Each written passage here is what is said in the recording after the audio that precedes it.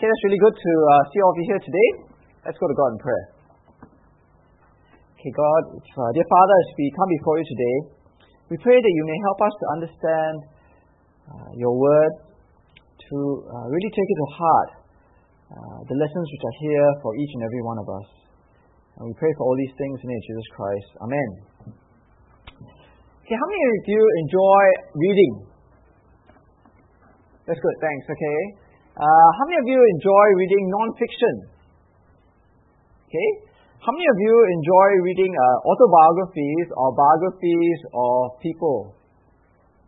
Okay, I think that it's very important, I suppose, to read. I mean, reading is very good. I'm here to encourage reading. But I think that reading about people's lives, especially reading about other Christian people's lives, or just reading generally about people's lives, can actually bear fruit. Because we learn about from other people, we learn from their mistakes. We learn from their errors, their blind spots. When we look back on their lives and we sort of think, okay, we want to make sure that we don't make those mistakes too. Now, I remember there was one way that I used to learn when I was growing up, because over family dinners, my parents would share with us stories of relatives or friends who had done various things. And they would say, oh, you know, when you're growing up, make sure that you don't make the same mistake. So I think that it is important for us to learn from other people and their mistakes. And I think that actually 1 Samuel chapter 25 is a bit like that. Okay, we are to learn from David's life, we are to learn from the life of Nabal, we are to learn from the life of Abigail. All the various facets which are brought forth in the Bible today. Now chapter 25 of 1 Samuel is actually a very special part of the Bible, because for the very first time, if you've noticed, as we've been going through 1 Samuel, for the very first time, it doesn't concern David and King Saul. You notice that? If you've been going through the book of 1 Samuel, it's the first time that we don't see an interaction between David and Saul happening here. Like, there's nothing happening between them in terms of Saul trying to kill David. So why does the writer focus on this story? I mean, why is it brought here and put to us in the Bible? Well, I think that it's special, this part of David's life, because for the first time, I think we see David, God's anointed king, the one empowered by the Holy Spirit of God, making, I suppose you could say, his first major mistake in terms of his life. His first major error, his first blind spot is being revealed. Now, let's look at the very first few verses. Verse 1, it says, Now Samuel died, and all Israel assembled and mourned for him, and they buried him at his home in Ramah. Then David moved down into the desert of Paran. A certain man of Moab, who had property there at Carmel, was very wealthy. He had 1,000 goats and 3,000 sheep, which he was shearing in Carmel. His name was Nabal, and his wife's name was Abigail. She was an intelligent and beautiful woman. But her husband was surly and mean in his dealings, and he was a Calebite. Now, it's always interesting to meet interesting people, and it's very interesting in the Bible to meet interesting characters. And here we're introduced to two characters, this guy called Nabal and his wife, Abel. Now, what do we learn about this guy, Nabal? Now, the first thing is we see that he is characterized by his possessions. One commentator said that his possessions precede his person. And in many ways, this person, Nabal, seems to be defined by his possessions. So I'm sure that we know some people who are defined by their possessions. They're defined by the Rolex watch that they wear, or whatever's more expensive than that, by the Benz, Mercedes Benz that they drive, or the Porsche or Lamborghini, or by the Armani they wear, or by the Birkin that they carry. And here we see this Nabal, and he seems to be defined by his wealth and possessions, because he is very wealthy. He has a property at Carmel. He's got 1,000 goats, 3,000 sheep, and he seems to be very rich. But more than that, we're told of his name, Nabal. Now, we don't really make much of his name in the English. I mean, what's Nabal? It's just another name. But in verse 25, if you look with me in your Bibles, Nabal actually means fool. Okay, now don't ask me what his parents named him that. Okay, but it says there in verse 25, Please pay no attention, my Lord, to that wicked man Nabal. He is just like his name. His name means fool, and folly goes with him. Now, actually, Nabal literally means fool in Hebrew. And I guess there are different sorts of fools in the Bible. But Nabal is used for the worst kind of fool. So if you look up here on this slide, right, it says, For the fool, or the Nabal, speaks folly, His mind is busy with evil. He practices ungodliness and spreads error concerning the Lord. The hungry he leaves empty, and from the thirsty he withholds water. Again, the fool Nabal says in his heart, there is no God. They are corrupt, their deeds are vile, there is no one who does good. So this Nabal is not just foolish in a general way, but he's spiritually foolish. He's morally foolish. Okay, so he's a rich man, he's a fool, but he's also surly and mean. He's a hard, nasty, mean, brutish man. Okay, so it's a very unlikable character. But we are then told about his wife, and for everything bad about Nabal, we seem to learn everything good about his wife, Abigail. She's intelligent and she is beautiful. She combines good sense with good looks. So here we find them, next slide, in the desert of Moab, or the desert of Paran. Okay, so here, right in the center, you see Carmel and Moab, and we find these two characters around here. We see David around here too, and all three people come together. So in verse 4, story continues. While David was in the wilderness, he heard that Nabal was shearing sheep. So he sent 10 young men and said to them, "Go up to Nabal at Carmel and greet him in my name. Say to him, long life to you, good health to you and your household, and good health to all that is yours.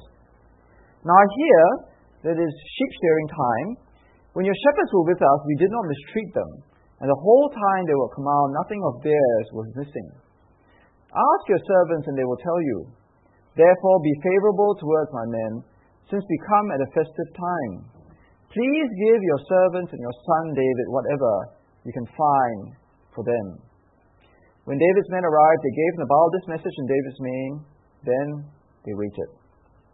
Now, if you look at this section, you'll notice that David seems to be so courteous, so humble, and so respectful. And now remember who David is. He is the Lord's anointed king.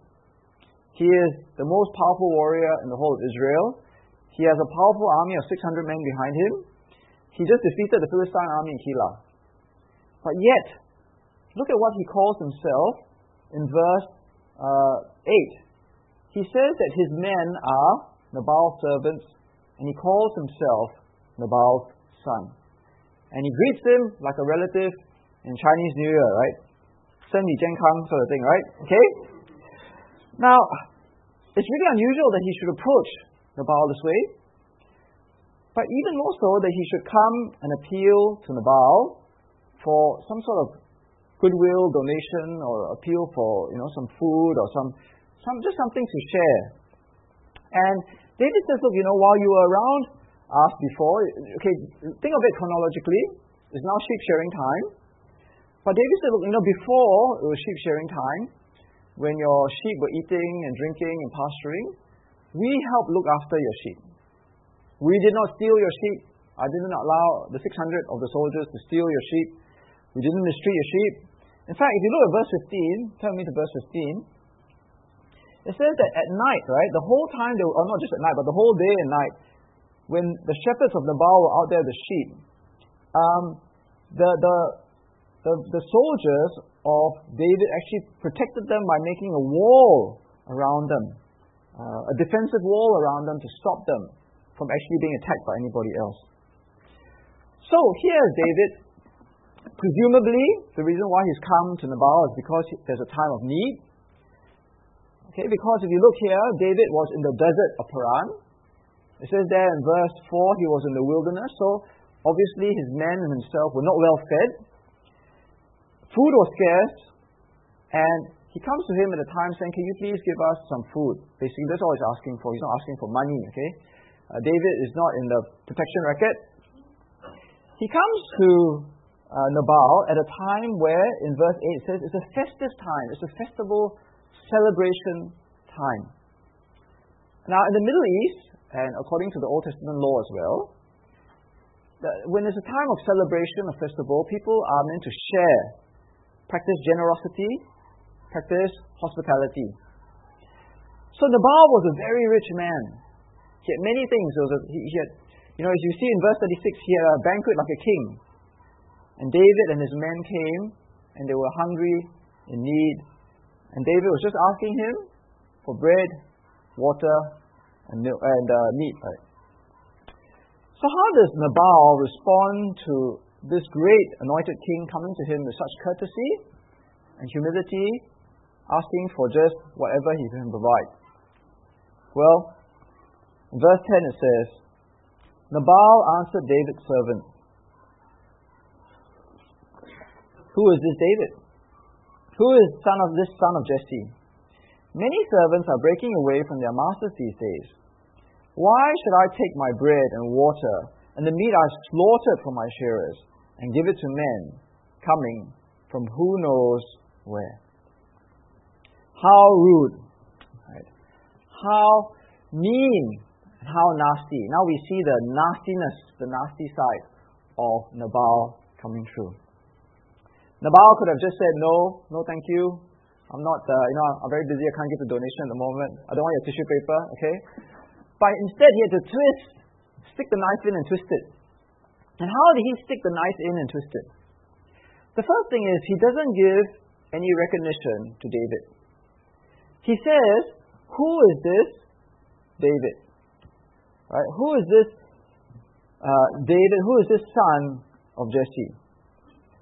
Now, as we've read over the last few weeks, everybody in the whole of Israel seems to know who David is.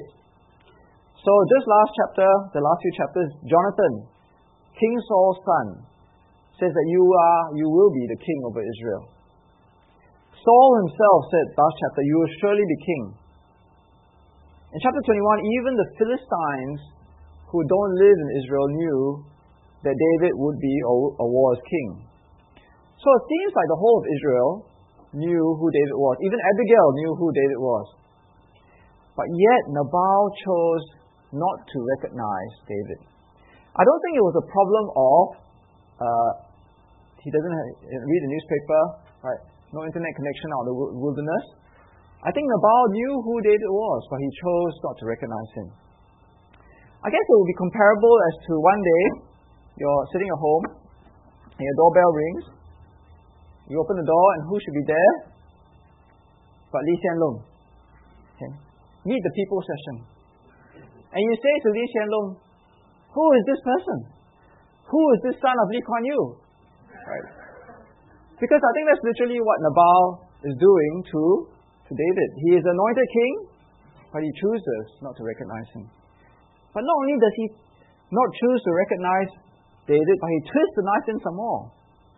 He does not give him the respect that he deserves. Look at what he says. He says,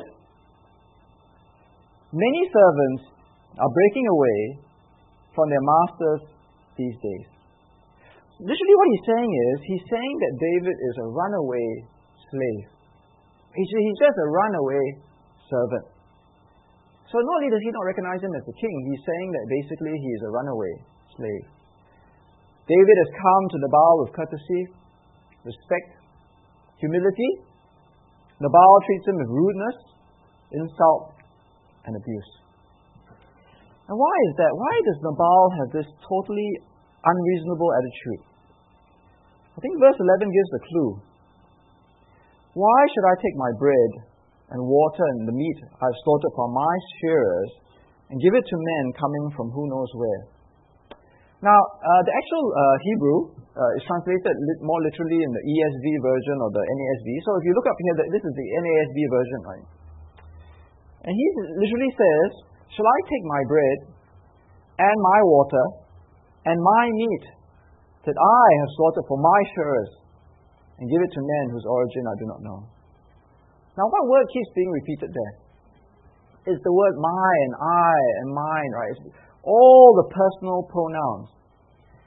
And that ties in with what we know of Nabal. A man defined by his possessions. A man who thinks that because he is rich and because he has all these things, that he is bigger and more powerful and greater. He's insulated from other people. He doesn't need to treat the God's anointed king with respect because he's a rich man. These are all mine. That's what makes him arrogant and mean and surly. But it also makes him foolish, isn't it? Because David is not just God's anointed king. He is a powerful man with 600 soldiers. And this is where the foolishness of Nabal comes through in verse 12. David's men turned around and went back. And when they arrived, they reported every word. So David knew the whole picture. He knew exactly where he stood with Nabal. David said to his men, "Each of you strap on your sword." And so they did. And David strapped on his as well. About 400 men went up with David, while 600 stayed with the supplies. Okay, again, the NIV translation is very good, but I want to look at the NASB translation, and the ESV will be the same. Notice how the word sword keeps being repeated. David said to his men, "Each of you gird his sword." So each man girded his sword, and David also girded his sword, and about 400 men went up behind. So 400 swords are going towards Nabal now. Okay, so it's very, very ominous. Okay, they're not coming for a party, they're coming for war. And what is David's intention? Well, in verse 21, it becomes very clear. He says in verse 21, "It's been useless, all my watching over this man's property in the wilderness, so that nothing of his was missing. He paid me back evil for good. May God deal with David, be it ever so severely, if by morning I leave alive one male of all who belong to him." David and his 400 swords, are going there to kill every single male in Nabal's household. Now, as we read 1 Samuel chapter 25, we know that the stories in Samuel are not standalone. They're connected with what's happened in the past. And last week, David showed his best side, his righteousness, his faith in God. And how did that come out? Because he would not take justice into his own hands. He would not repay evil with evil. In chapter 24, verse 12, remember we looked at the key verse which said, "May the Lord judge between you and me," right, him and Saul. "May the Lord avenge the wrongs you have done to me, but my hand will not touch you. As the old saying goes, from evildoers come evil deeds, so my hand will not touch you." So in the previous chapter, David showed his best side. Now he shows that he sort of got a short-term memory loss, right, amnesia. Because what is he doing? He's repaying evil for even greater evil. Right, David is acting like no less like some sort of triad gangster or mafia boss, right? You insult me, I'll break your leg. You don't show me respect, I take out your family. That's exactly what he's doing. He's not being shown respect, so he wants to take out the whole household of Nabal. And what David was proposing to do would put him at the same level as Saul. Because in chapter 22, Saul murdered 85 priests because he felt that Ahimelech, the chief priest, had betrayed him. Remember? So David here actually sets out to do something very, very sinful, very, very evil. Nabal has shown his foolishness. David has shown his hot-tempered vengeance. But then now the third person of the story comes in. The woman with the good looks, Abigail, but more importantly, with the good sense. Now we're not going to read the whole of this section because it's going to take too long. We already read it. But Abigail, as you can see, shows her good sense, firstly, by reacting straight away when she hears of what's going to happen. When she hears from the servant how her husband has acted.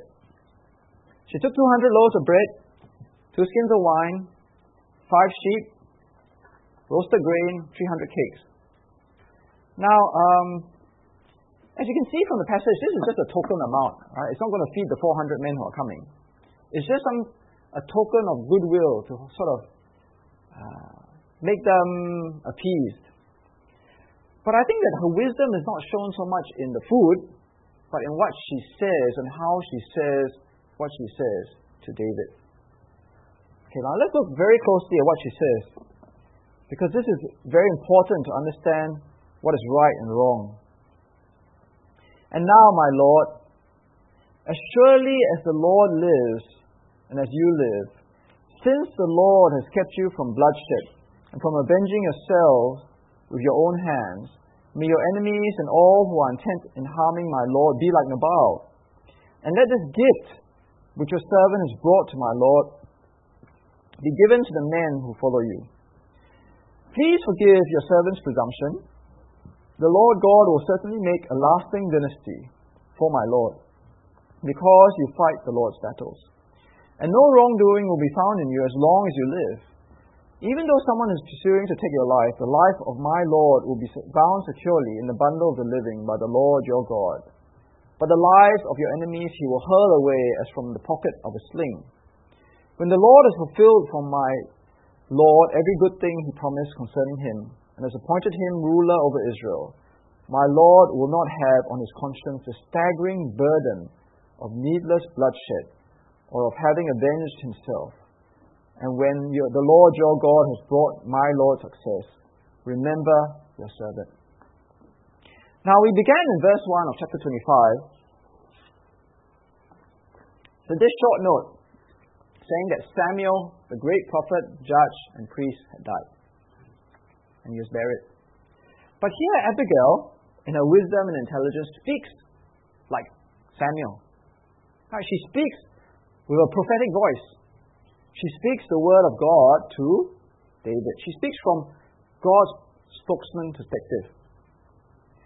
And what exactly does Abigail say?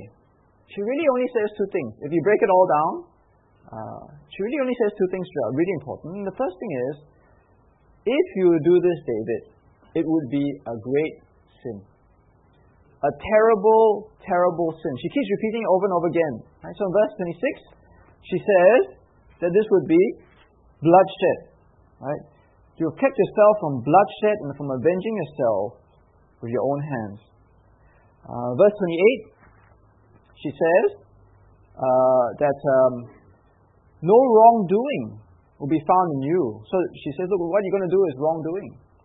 But I think the most powerful words that she uses to show and indicts David with his sin is, she says, my Lord will not have in his conscience the staggering burden of needless bloodshed or of having avenged himself. Literally, the words are here that you will not have a stumbling block in your heart.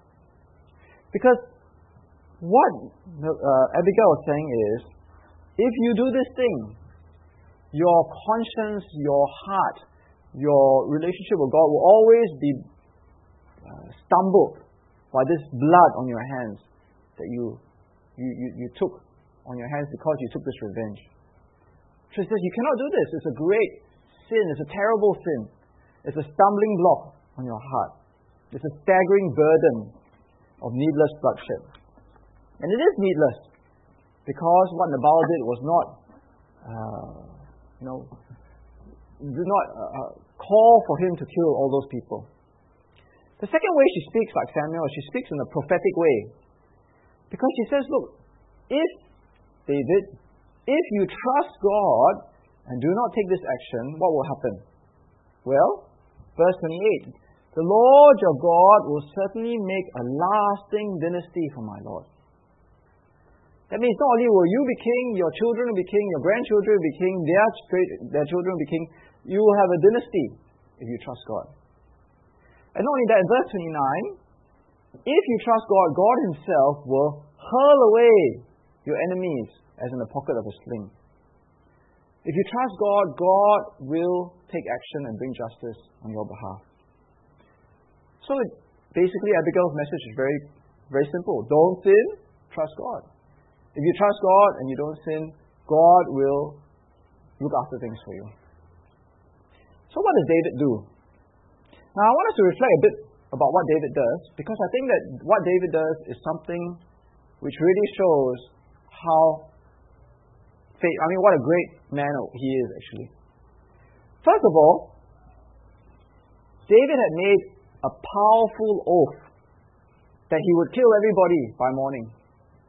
Verse 22, right, says very clearly how much stronger an oath can he make. May God deal with David ever so severely if by morning I leave alive one male to all who belongs to Nabal. So he's made this great oath in front of many witnesses. He's got 400 swords behind him. They're all hungry for blood. His men. he's approached by a woman. Now, I know that, in today's society, and I think rightly so, we see men and women equally. We're all equally important before God. But in Israelite society, women were a lower class to men. So this woman comes to the great king, King David, the anointed king, the future king, the great warrior. He's got 400 soldiers behind him, and she comes and says, "You are making a big mistake." What does David do? Verse 32. David said to Abigail, "Praise be to the Lord, the God of Israel, who has sent you today to meet me. May you be blessed for your good judgment and for keeping me from bloodshed this day and from avenging myself with your own hands. Otherwise, as surely as the Lord, the God of Israel lives, who has kept me from harming you, if you had not come quickly to meet me, not one male belonging to Nabal would have been kept alive or left alive by daybreak." See what humility of David. How teachable David is, and how faithful he is in terms of his relationship to God. He says, "Praise God that God has sent you to speak to me so that I will not sin." It doesn't matter that he made his oath, his very powerful oath. It doesn't matter that he's got 400 soldiers who probably think that he's a bit of a wimp. It doesn't matter that there's a woman who's rebuking him. But he listens. He sees it from God's perspective and says, "You are right, Abigail. I should trust God, and what I want to do is a great sin." Now, I think that this is an important lesson for us. I think this is a very important lesson for us, because are we like David? Right? Are we like David? Are we willing to listen to God's word when it comes from other people or from when we read the Bible? Are we willing to humble ourselves and say, "Yes, we have made a mistake. I made a mistake. I need to repent of it, and I need to step back from it"? Because it's a very hard thing to do, isn't it? Very hard thing to do. I think of my own self. I made mistakes in the things that I've said, the things that I don't say, the things that I do, the things that I don't do. And it's hard to admit that you've made a mistake and to step back and say, "Okay, I need to change that." But if David, even the anointed king of Israel, empowered by the Holy Spirit, is able to swallow his pride and to say, "Yes, I was wrong," and to repent and step back from it, able to lower his ego, then I think what a lesson for us, isn't it? That we should be able to listen to God's word. We should be able to listen to other people, other Christians, and say, "Yes, we need to change." So I remember I was reading this book, You Can Change, okay? And there's one part where he actually says that one of the reasons why people cannot change is because they're constantly trying to prove themselves. They want to prove themselves to themselves. And they want to prove themselves to other people. And what do they want to prove? They want to prove what good people they are. And because they try to impress other people and they try to impress themselves, they're not willing to admit that they are wrong. It is the pride of saying, "I'm a good person, and therefore I cannot make mistakes." But David was not above making the confession that he was wrong, that he had made a mistake, and that God had spoken to him, and he needed to change. So I think that's a really important lesson for us. Now the account goes on in verse 36. So finally, David eats all the cakes and whatever, his men eat the cakes and they go home. And Abigail went back to Nabal, and he's in the house holding a banquet like that of a king. So he's not short on food and drink. He was in high spirits and very drunk. So she told him nothing at all until daybreak. But in the morning, when Nabal was sober, his wife told him all these things, and his heart failed him, and he became like a stone. And about 10 days later, the Lord struck Nabal, and he died. When David heard that Nabal was dead, he said, "Praise be to the Lord, who has upheld my cause against Nabal for treating me with contempt. He has kept his servant from doing wrong, and has brought Nabal's wrongdoing down on his own head." Now, how do we understand this passage? Okay, I don't think we can say it's God's principle that for everybody who insults you, 10 days later, God will strike them dead. Okay, I don't think that's what I was trying to say. I think the key is in who David is. See, look at what it says there in verse 39. He is God's servant. Ultimately, he is God's anointed king. That is who he is all the way through. That's what Abigail recognized. That's what Nabal should have recognized. So in the end, when Nabal treated God's anointed king with such contempt and insult and rudeness, he was actually abusing God. He was actually disrespecting God because he was disrespecting David. See, look at what it says there in verse 29, what the prophetic word of Abigail says. Even though someone is pursuing you to take your life, the life of my Lord will be bound securely in the bundle of the living by the Lord your God. And the lives of your enemies he will hurl away as from the pocket of his sling. See, Nabal was a fool. He was a moral fool. He was a spiritual fool. And again, the narrator of 1 Samuel is proven right because he was a fool because he failed to recognize God's anointed king. He didn't approach God's anointed king in the right way, right? He offended him, he was rude to him, he insulted him. But Abigail, like the narrator of 1 Samuel 25 tells us, was wise. She was wise because she approached God's anointed king with faith, I guess, with wisdom, with love, with care. And so, if you see there right at the end of verse 31, when the Lord your God has brought my Lord success, remember your servant. She gets on the good side of God's anointed king, not the bad side, like Nabal. So fundamentally, what we see here is two ways to live. You either choose to get on God's anointed king's good side, or you choose to be on his bad side. You either insult him, or you ask him to remember you and to find refuge in him. So today I asked Desmond to read Psalm chapter 2 to us. We did read Psalm chapter 2, and actually Psalm chapter 2 shows that the principles of 1 Samuel 25 are the same eternally. It's the same for eternity. God has appointed his anointed king, and people are forever rebelling against him. If they rebel against him, God terrifies them in his anger and his wrath. So, when you deal with God's anointed king, there's no neutrality. You're either with him or you're against him. And we know that Jesus is God's ultimate anointed king. Right? David was pointing to Jesus. That's what Jesus Christ means. Christ means the anointed one. So I remember this great evangelistic speaker, John Chapman, once said, we can never be neutral to Jesus Christ, and Jesus Christ can never be neutral towards us. Right? We cannot be neutral to him, and he cannot be neutral to us. We are either on his side or we are against him. And Jesus is either our Savior or our judge. Right? In John chapter 3, verse 36, it says very clearly, if you believe in the Son, you're on his good side, you have eternal life. If you reject the Son, you will not see life, for God's wrath remains on him.